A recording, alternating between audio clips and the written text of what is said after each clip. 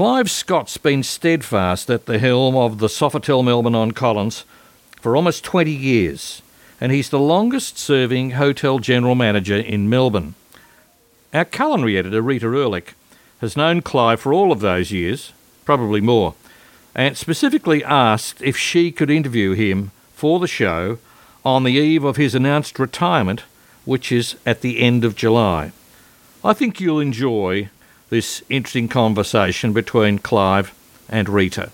Morning, Rita. Clive, we're talking about you as General Manager of Sofitel, and your term as General Manager is, rather sadly for us all, coming to an end.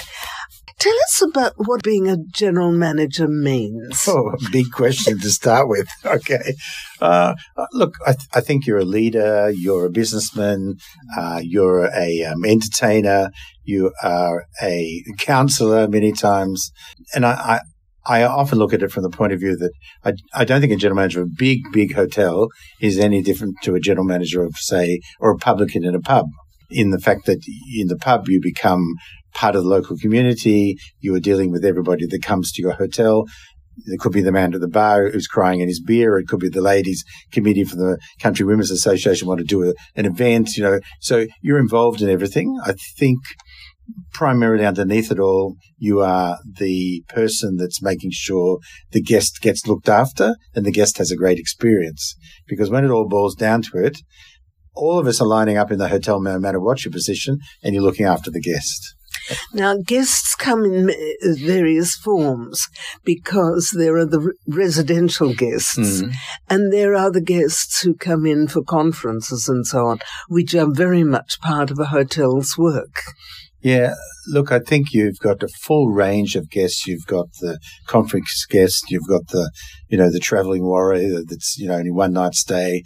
I was watching a guest check-in before and I said hello to him and I knew that he comes every Tuesday, Wednesday, Thursday, and then he goes away. Then he comes back every Tuesday, Wednesday, Thursday. And then you've got the ones who just pass through the hotel one time. And then, of course, you've got all the ones that come into your bars and restaurants that really, some of them don't come back for 6 months. Some of them don't come back for 3-4 years. And then you've got all the conferencing guests, and some of them are local and some fly in. We've got a medical conference at the moment. I know there are 3 doctors, 2 from the States and 1 from England, that have flown in. They'll be here 3-4 days. The hotel will probably be their experience of Melbourne, and then they'll leave. So all those guests have different needs, and all those guests are wanting something different from the hotel in terms of speed, in terms of comfort, etc. But we just need to understand what that is. But underneath all that, I think there is basis that the guest wants to be welcomed, the guest wants to be recognised, the guest wants to feel like they're at home, the guest wants to feel like that they're comfortable, and the guest wants to feel like they had a good time in Melbourne, and then they go home. Mm-hmm. I think they want to feel at home, but better than home. Yeah, they do. There's a high expectation, which is something that I think Australian hotels are getting more and more used to, because I think the expectation of a guest, say, in a European hotel was always very, very high. In Australia now it is, because the guest is much more travelled, much more international, much more sophisticated, and I think that their expectations that we have to meet. And that means service in Australia is moving upwards, right? Because they are now having all these international guests, having better travelled Australian guests, and they have guests that are Australian but are from international backgrounds, because there's a very diverse population as well. There used to be a considerable difference between English hotels, European hotels, and Asian hotels. Yeah.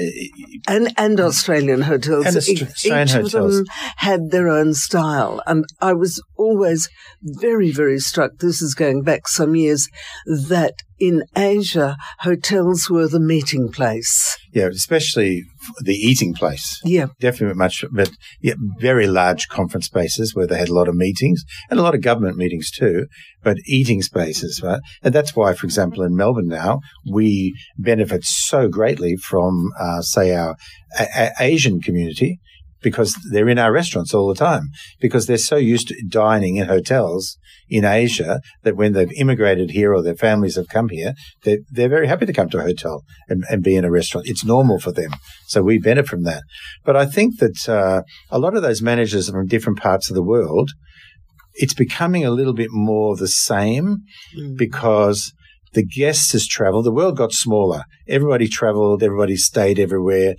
Australians have stayed a lot more places. So I think it's become more and more for everybody all over the world that guest, whoever they are, that walks through the front door wants to have a wonderful experience in your hotel. Nobody comes to sleep anymore, not even the road warrior.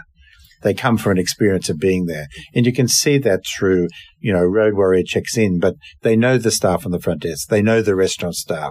They know the in-room dining staff. So they have a relationship with your hotel, which means that they're used to you and they want to feel at home with you.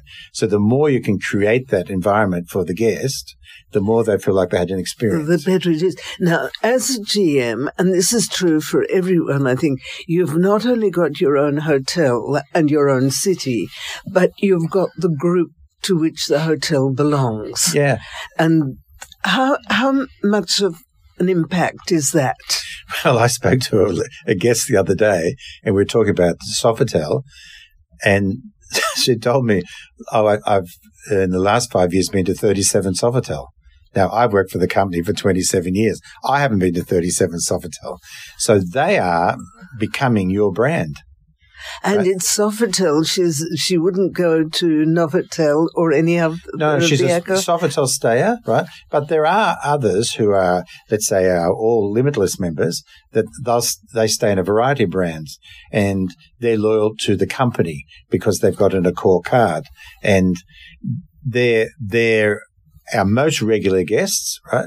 They come and they know the product, and they're good hotel people. So many of them, for example, will, they'll call me on the phone and they say, I just wanted to let you know this, right?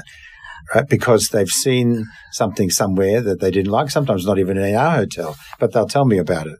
And that's great. That's very good because they become your eyes and ears as well. And that makes you accessible in quite a rare fashion. I think you've been one of the most accessible and visible GMs in Melbourne. Yeah, I think GMs are accessible and aren't accessible, but it's interesting.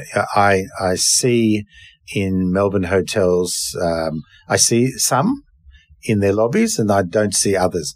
But then I might go to an event there and I'll see them there working, but I don't see them in the lobby. So I think different people work different ways.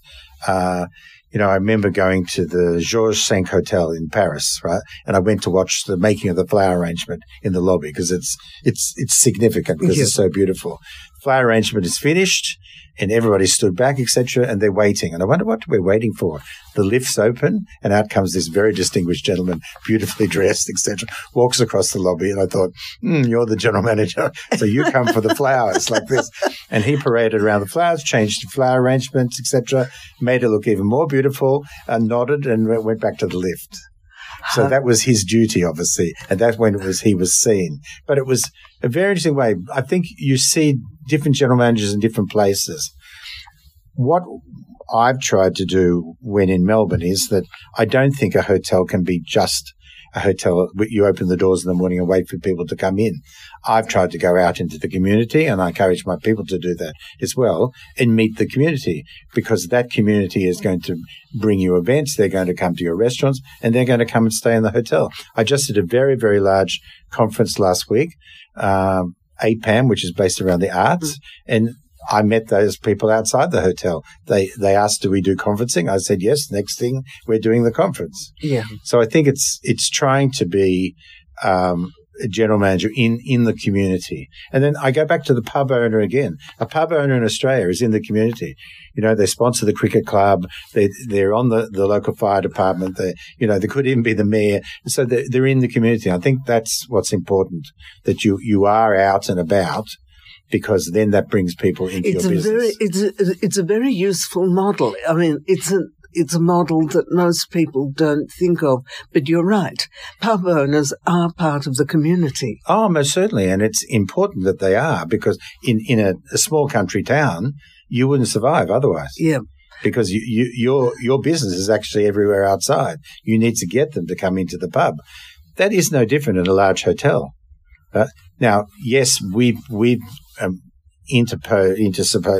sort of put in the middle sales staff to go out and visit clients, etc. But that's not necessarily the same, because many times the client would like to meet the general manager. Yeah. And often when I go to events, people say, "Who are you?" I said, "I'm the general manager of the Sofitel." "Really? Why have you come?"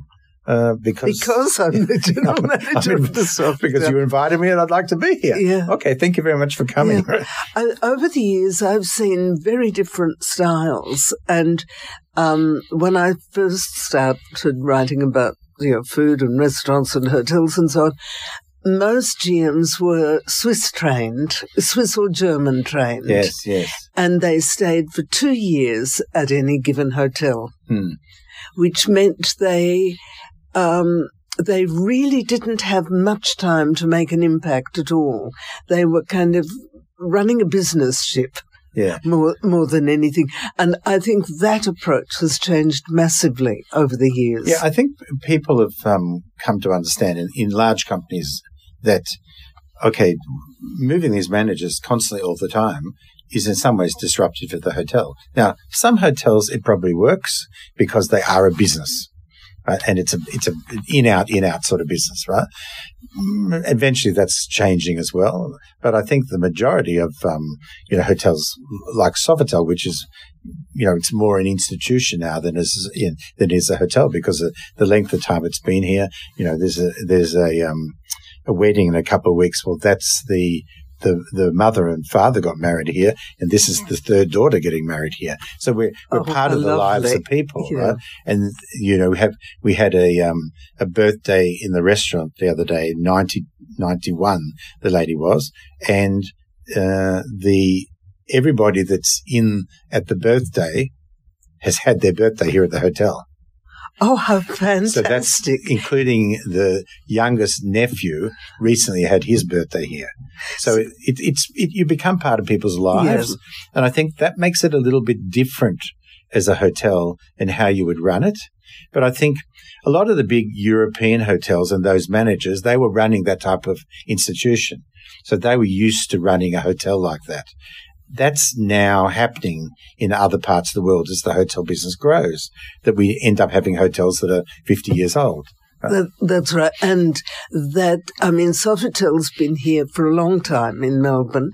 There are a couple of one hotel's been here for longer. But Sofitel has an unusual stability, and a particular stability because of its alliance with the arts in Melbourne. Yes, the hotel was always interested in the arts, and when I arrived here, I said, look, we're either going to do this or we're playing with it, or we're not going to do it. Let's decide what we're going to do. And we decided, look, it would be a benefit to the business.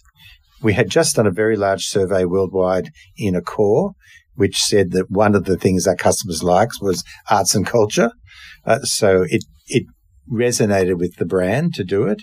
So we went and started to talk to people in the arts in Melbourne, and how could we help you? We've never been a cash sponsor. We're a sponsor in kind. Kind, help, and love. That's what we say.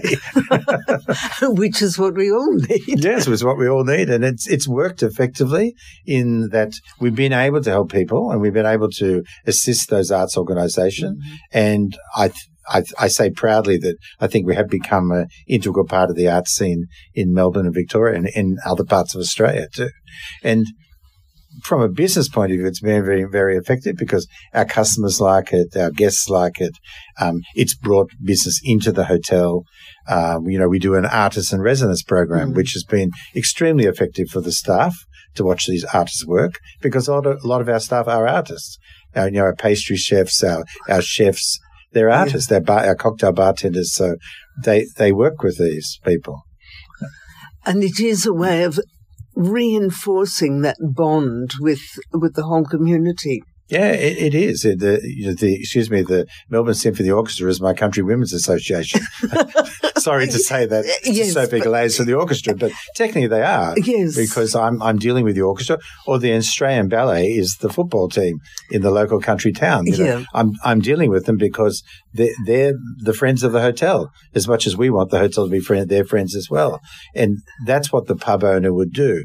But I think that pub owner, innkeeper, has really existed for thousands of years.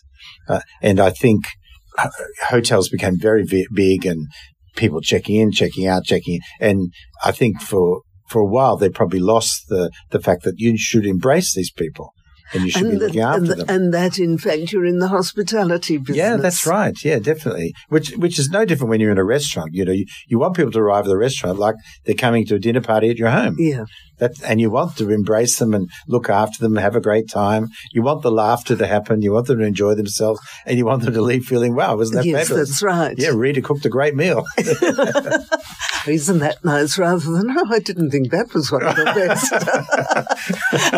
best. Now, what next for you?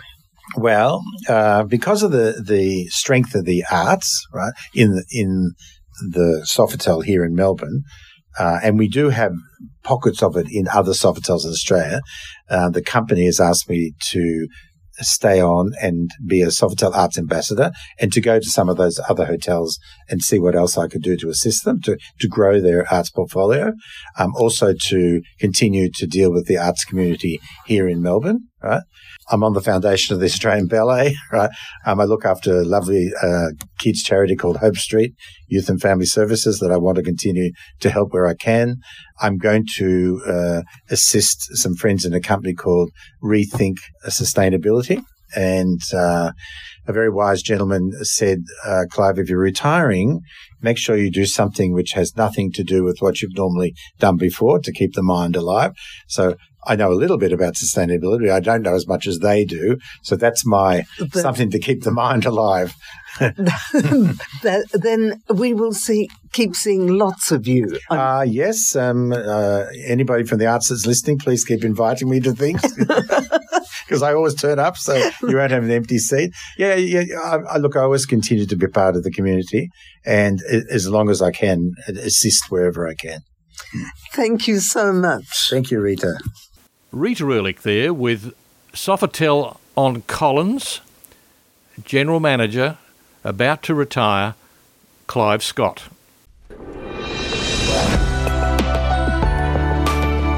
This is the Travel Writer Show on J Air 88 FM in Melbourne.